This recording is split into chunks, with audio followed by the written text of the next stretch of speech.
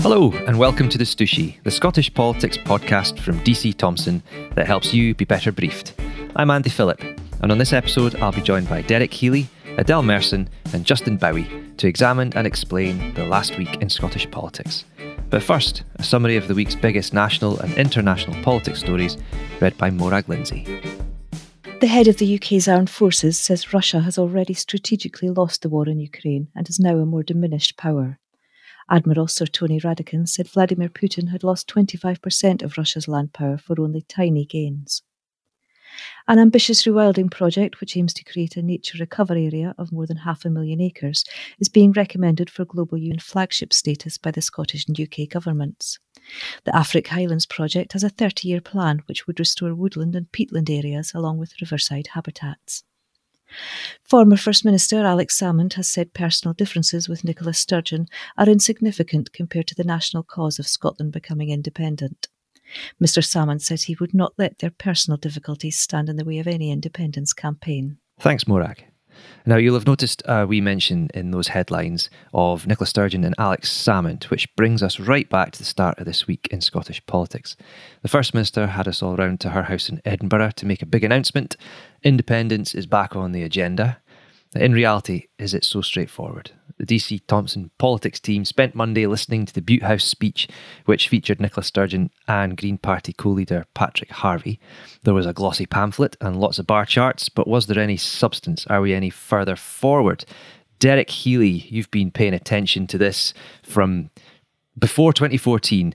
What's left to answer? Why are we still talking about this?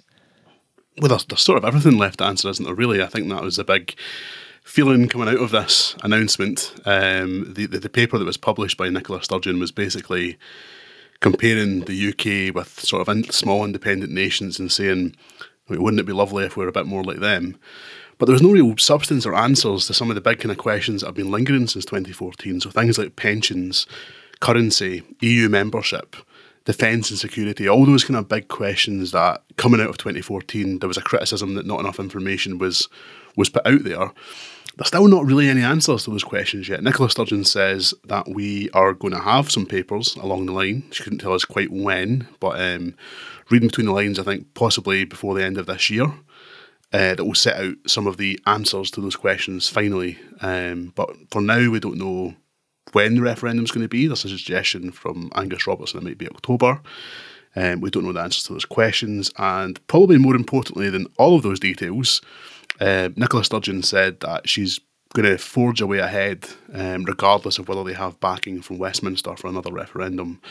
But there's no answer on how that's actually going to work. Yeah. Are we talking wildcat referendum? What are we talking about? And I think that's the biggest question we've yet to get an answer to. Yeah. Angus Robertson, you mentioned there, sort of going a little bit further than Nicola Sturgeon, because she wants, or says she wants, a referendum in 2023, which is fast approaching. And he kind of suggested October. So, a little over a year to go, which is not long when we still have those papers to come out, like currency and pensions. So presumably over summer, and we'll get talking about independence a lot more and about how and when rather than should it happen, which I suppose is the scene setter that the Scottish Government wants, isn't it? Like you say, there's a lot of unanswered questions. So Justin, you took a bit of a closer look at that, and you can go onto our politics web pages on the Courier and P&J and read this as well. I mean, what kind of things are we needing to look at in terms of getting a legal route to independence? So Nicola Sturgeon, as we well know, wants to hold a referendum. However, obviously Boris Johnson strongly opposes it. The Westminster government is firmly against the referendum. So the SNP would obviously want a Section 30. What's a Section 30? So a Section 30 is, I suppose in simple terms, an order which would essentially allow the Scottish Parliament or Scottish Government to mandate for a referendum. Without that, the Scottish Parliament do not have the powers on their own to mandate for a referendum, so they need that permission from Westminster. What they could perhaps seek to do as an alternative is go to the courts. So they would take that to the UK's Supreme Court and argue that they have a mandate to hold a referendum, that they should be allowed to. How they would rule is uncertain. We've seen a senior former civil servant say that they reckon the Scottish Government would perhaps not get permission. So it's not an easy one. And obviously Nicola Sturgeon was talking earlier in the week as if, a referendum is definitely going to happen. However, so far, there is no guarantee of that. And a critic might say that the SNP or the Scottish Government, or however you want to put it, are not necessarily any further forward in wanting to hold a referendum, until they either submit that Section 30 request to Westminster or until they've gone to the courts. They're not really any further forward than they were, say, 3 or 4 years ago when they wanted a referendum, and of course they didn't get one at the time. Well, we're talking about the sort of unanswered questions on all those the big topics. There was a document that they put out, and like you said, Derek, there's plenty of comparison pieces. But of course, there's one country that was missing from all of those comparisons, and that's Scotland, which is noteworthy in itself. The whole thing's about how the UK, as they see it, doesn't perform well compared to other countries. But and among those countries, there's quite there's a broad spread, isn't there? I mean, you've got Norway, but Switzerland and Belgium, places like this, and where we are compared with them in GDP, inequality, things like that. But I suppose the confusing thing is which policies and which politics do you cherry pick from that? Can Scotland be a social democratic state or a oil state or a right of centre, very open free market state? I mean, how do people put Scotland in that? What does it say about what an independent Scotland could be like, rather than just comparing?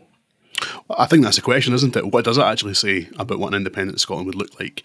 As you say, this is a comparison of different countries, with Scotland not actually being involved. I saw people kind of quite gamely trying to, basically the kind of usual suspects, kind of picking it apart and making arguments, but sort of what really is the point in doing that? I mean, obviously, the SNP are going to look to small independent countries and say, we'd quite like to be like that. But, it's looking at Spain and saying it's lovely and sunny.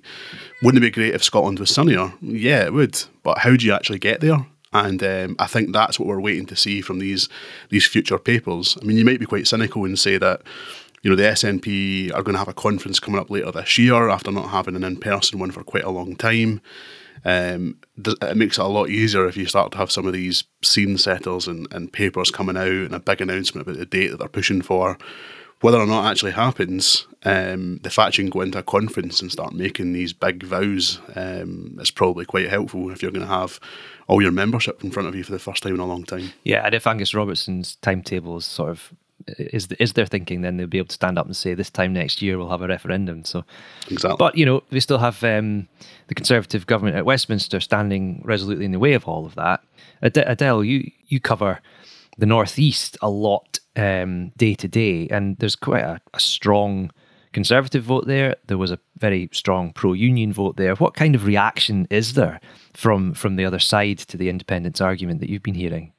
I think there'll be a much tougher task up here than, say, obviously the more fertile ground they have in places like Glasgow and Dundee. I mean, we obviously took a look back at the 2014 results, and it's obviously a mixed picture because, as you can imagine, the P&J covers a very wide area, but there were some really strong votes against. So Aberdeen was more than 58% rejected independence, and I think that went up to over 60% in Aberdeenshire. Obviously, you've got I know there were questions in the press conference about, from yourself actually, around oil and gas and what will their kind of policies in an independent Scotland be on that. And I think that is bound to impact any future independence referendum. Obviously, last time Alex Salmond said that revenues would be used to fund parts of an independent Scotland. So now there's been obviously such a sea change in how the government is treating oil and gas that I think people will potentially be sceptical over what kind of role will oil and gas have, and if they work in oil and gas, they might feel more nervous about voting for independence. And so it's definitely quite an interesting case study, I guess, to look up here at that. Yeah, veterans of 2014 will remember that the big white paper that came out, which explained the Scottish Government's prospectus for independence, they didn't at the time say that the oil was a mainstay of the economy. They said it was a bonus. But then it was only afterwards that they sort of realised, well, we have to have a sharper look at this because the oil price crashed, didn't it? And they said, yes, maybe it was baked in. So if the oil at a high price was baked into the 2014 prospectus, and now we're shifting away from oil and gas, it is a problem. And of course, you've got the Greens in government as well now. They're not going to want to have an independent Scotland, pumping oil out of the sea to keep itself afloat. So big questions. And of course, one of the senior politicians in that sort of north and northeast area is Douglas Ross. He obviously didn't want to waste any time tackling Nicola Sturgeon on this issue when First Minister's questions came around a couple of days after. So on Thursday this week, we listened to Nicola Sturgeon responding to Douglas Ross, and we can have a little listen to how a bit of a flavour of that just now. The next item of business is First Minister's questions, and at question number 1, I call Douglas Ross. Thank you very much, Presiding Officer. The SNP government have said they want to hold another divisive independence referendum in October next year. But Nicola Sturgeon can't even say if ferries will float by then. She won't have closed the school attainment gap by then. She won't have returned NHS services to normal by then. And she won't have cleared the court backlogs by then. So, First Minister, why should all these pressing issues play second fiddle to another divisive independence referendum next year? First Minister. Well, firstly, Presiding Officer, let me welcome Douglas Ross's line of questioning. It is at least an implicit, if not yet an explicit, recognition that, yes, people in Scotland will have their say on independence. In line with the democratic mandate that this Parliament has.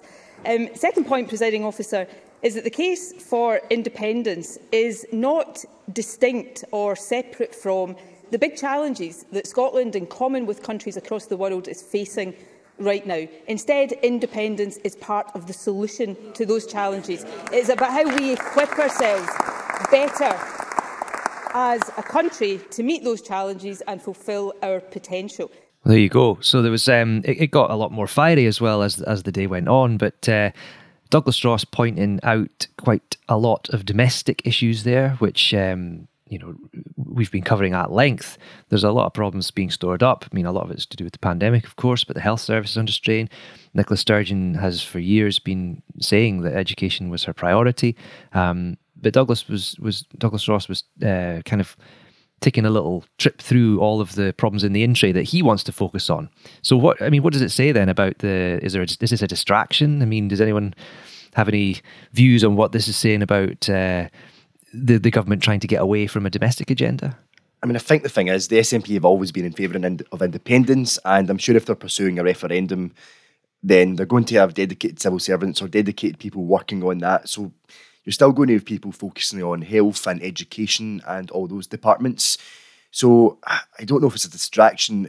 I think in a way sometimes this becomes a strange argument because the Conservatives and Labour to agree, instead of just attacking the SNP because, say, they believe they're incompetent in government, will almost say instead that they're incompetent because they're pursuing a referendum. But you think for them it would almost be easier just to stick to the argument that, well, the SNP aren't good in government because ministers aren't good enough, because our policies aren't good enough. But it's interesting how all sides, whether it be the pro-independence or anti-independence side, all tend to kind of come back to independence as a central argument. It was interesting yesterday that Douglas Ross chose to start on the independence question, in a week where there were other policies that he could have focused on, but he kind of grouped all these kind of areas together to instead ask the question about independence. And I suppose from the Conservative viewpoint, that's maybe just to kind of try and rally up their voters and just show that they're, strong in the union and that they're determined to be against independence. But I do think that a government can surely pursue a referendum while still pursuing a domestic agenda at the same time if it is well run. Well, you mentioned if it was well run, and one of the things that Douglas Ross was talking about there was the ferries. If there's any reminder of the long-term problems that needed to be brought back into Nicola Sturgeon's vision, it was the sight of Jim McCall, who used to wholeheartedly back the SNP, at least in independence. Not so happy now. To recap a little bit, Jim McCall, of course, owned the Ferguson Marine Yard. on the Clyde. A couple of CalMac ships were supposed to get built there, and they're still there, and they're still not finished. He was back in Parliament today. What was he saying? Well, Jim McCall was giving evidence to the Public Audit Committee and essentially giving his side of the story regarding the ferry scandal. His argument are that, CMAL, who kind of, I believe, were responsible for kind of procuring the kind of ferries, if that is the correct way of putting it, did not want Ferguson's having the deal. He says that the specifications of the deal were changed afterwards. So he was very much defending the staff at Ferguson's, and he puts the blame onto the government. A lot of what he was saying is kind of already known and has, been in public before. What was perhaps his most interesting claim this time, which was fresh information, was he was claiming that due to the ferries that are being built using liquefied natural gas, he's saying they're going to be environmentally unfriendly, that they could kind of emit toxic fumes into the air, and that they will essentially be obsolete upon completion. That's an interesting detail because obviously this is a scandal that has rumbled on.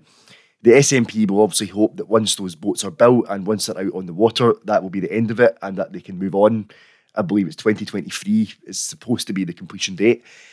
But according to Jim McCall, that's not going to be the end of it. But essentially these vessels are not going to be fit for purpose. They're not going to be up to scratch. And it just seems to be a scandal that is just not going to go away. And yeah, Jim McCall obviously very much blames the government, and it's fascinating because he was once a key ally, or had a very strong working relationship, is perhaps the best way to put it. But it just does not seem to be going away. Yeah, and they've been sitting there for years. You've been compiling a list, and it's getting longer and longer. We've got sort of a point-by-point blow of how many problems have been storing up on that, which, of course, is sitting there on the website for all to read. And it is up to, 8 points now? 8 points that undermine this whole... Yeah, and it very much goes from the ridiculous to... goes from we don't know necessarily who signed off on it, or we didn't know who signed off on it at the time, to ridiculous things like windows were painted on for the boat's launch just to make it seem more presentable. So it's a very varied list. Yeah, but it's not all bad news in the world of ferries. Derek, you've been looking at the other side of the country. There's perhaps a little bit more of a success story coming down the Forth. Yeah, absolutely. It's interesting just in terms of talking about the independence thing.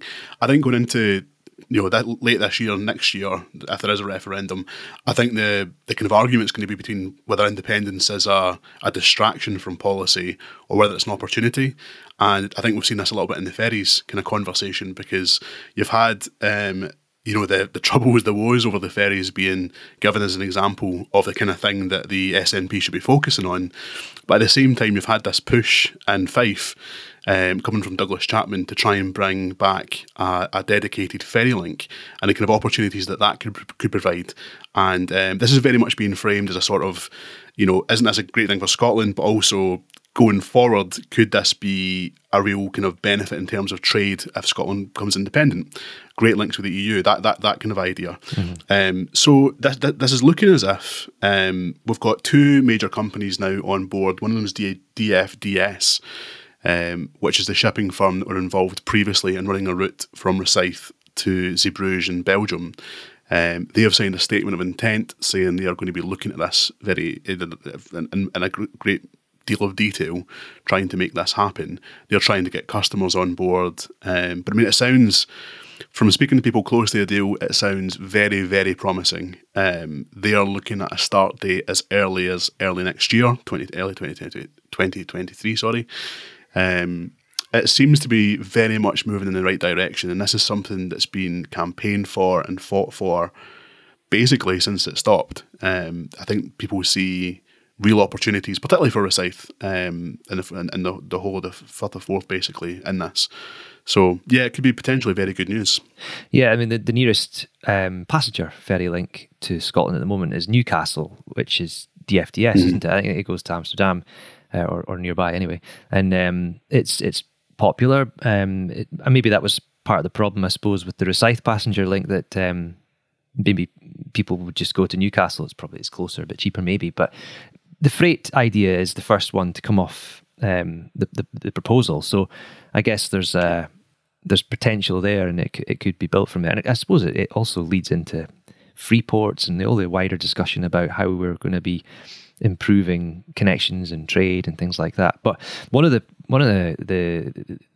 people in the background of this deal, you'll have to remind me his name, but he's got an interesting background too, because he's already had some success elsewhere, and again, it's got a bit of a Brexit theme. What's the chap called again? So there's a guy called Derek Sloan. So he previously was the managing director of Norfolk Line, who also were involved in running this route, and I think he's got a great interest in ferry links to Europe and things like that. I think that's kind of his area of expertise. So he has set up a new company, who are the company that have got involved with DFDS and running this. He is going to be, so basically DFDS are going to be operating the route if it all comes together, and he's going to be working in more of a sort of a consulting role for them basically. But his background, which is quite interesting, is that he's been involved in setting up some of these ferry links from Ireland, which have been hailed as a great success, and there's been just loads of them being set up and having lots of kind of positive benefits for the local economy and towns and things that these are sailing from.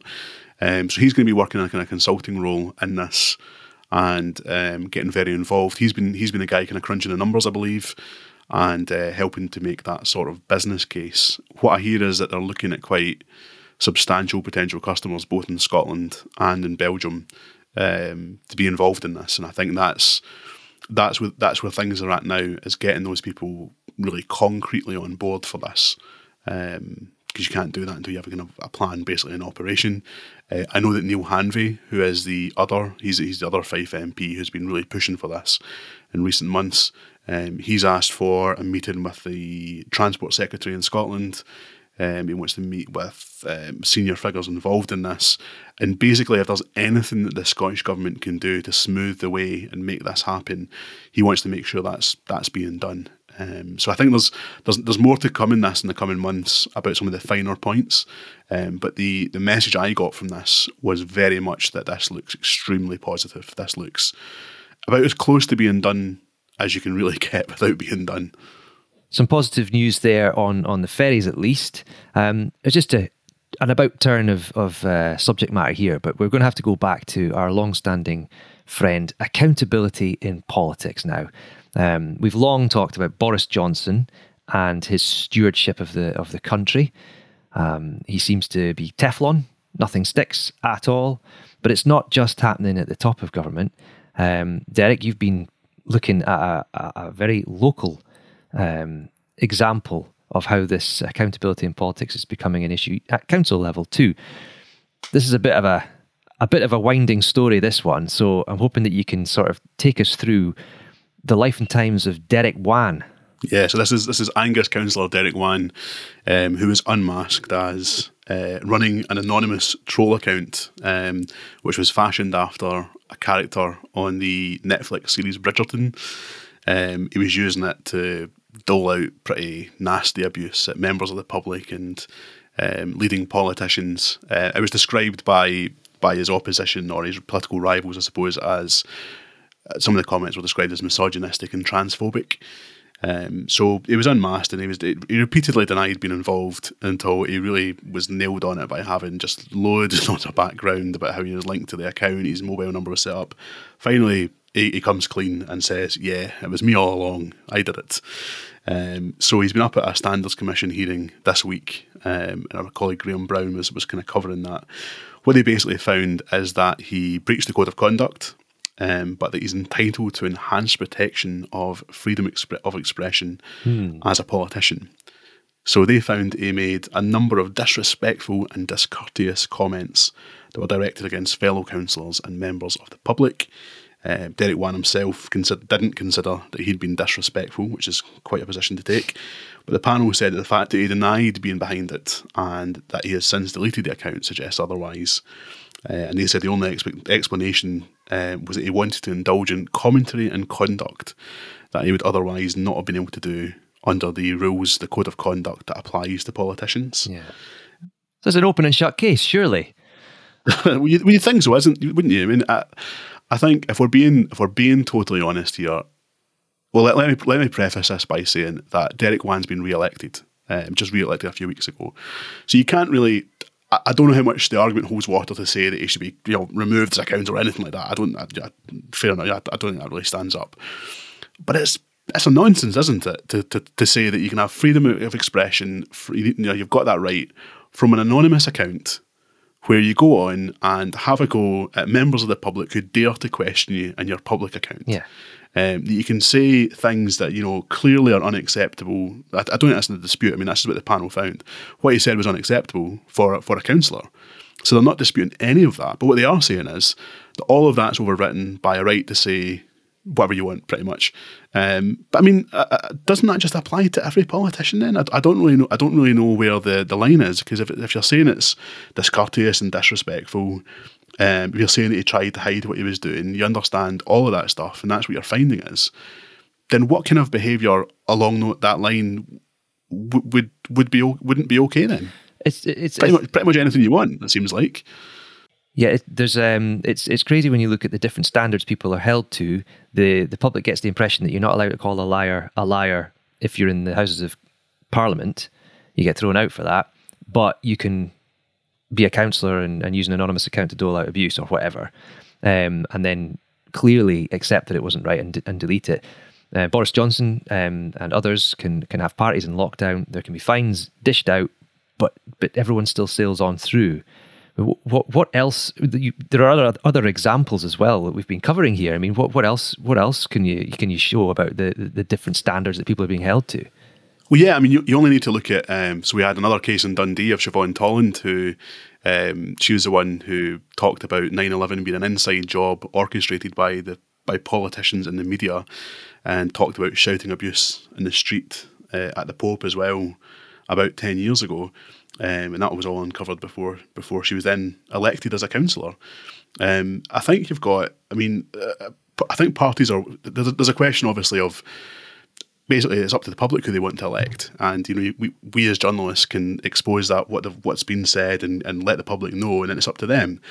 But I think there is also responsibility in terms of political parties, because let's face it, we know that in some areas you could put a rosette in a pig and people would go out and vote for it. It doesn't really matter what they've done as long as it's the sort of party they support, or maybe more importantly, it's not the party that they oppose. They will go and vote for someone regardless of what they've done. So there is a responsibility there, I think, for parties. Adele, there's been so many examples of this, and yeah, like Derek just said, people keep voting for people. So is it that people don't care, or is there just this sort of feeling that it's politics and people just, there's no accountability? I mean, what does it say about the state of politics? Yeah, I was just thinking there, I'm working on a story at the moment about an Aberdeen MP that is speaking out about some of the abuse she receives, which is of a much more severe nature. But it just had me thinking there that it's interesting that a lot of politicians are rightfully speaking up, and other people in other spheres, I guess journalists as well, get their fair share about the kind of discussion, debate that happens online and the level of abuse. And it seems a bit strange that yet we see an example here of how actual local politicians and local councillors are able to indulge in that behaviour. And it makes you think, how does that, what sort of example, on one hand, you're calling for people to have a more respectful debate and a more kind of positive politics. But on the other hand, you see an example like that and think, well, it's not just coming from completely anonymous people who, like members of the public, it's also coming from actual elected representatives. And I don't know, I think it's probably, as Derek says, that people seem to prioritise the party that they want to vote for, potentially. Or maybe, as you say, they just think it's the sort of cut and thrust of politics, and they don't take it so seriously. But it's a strange one, because there is all this kind of wider discussion, as I say.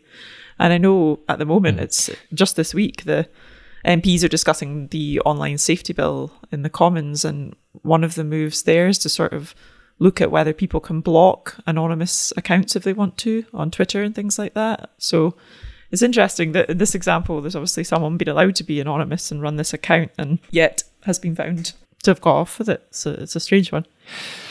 Well, I think that brings us to a special moment again in the show. It's time to dole out a little prize, and I think there's no guessing who's going to get this week's Stoosh of the Week. Lady Whistledown, you are the Stoosh of the Week. Stoosh of the Week. And there we go. That's it for this week. Thanks to Adele Merson, Justin Bowie, Derek Healy, producer Marvin McIntyre, and of course to you for listening. We'll be back next week with more, but until then and after then, pick up or log on to the Courier, the Press and Journal, and all of our news brands so that you can be better briefed.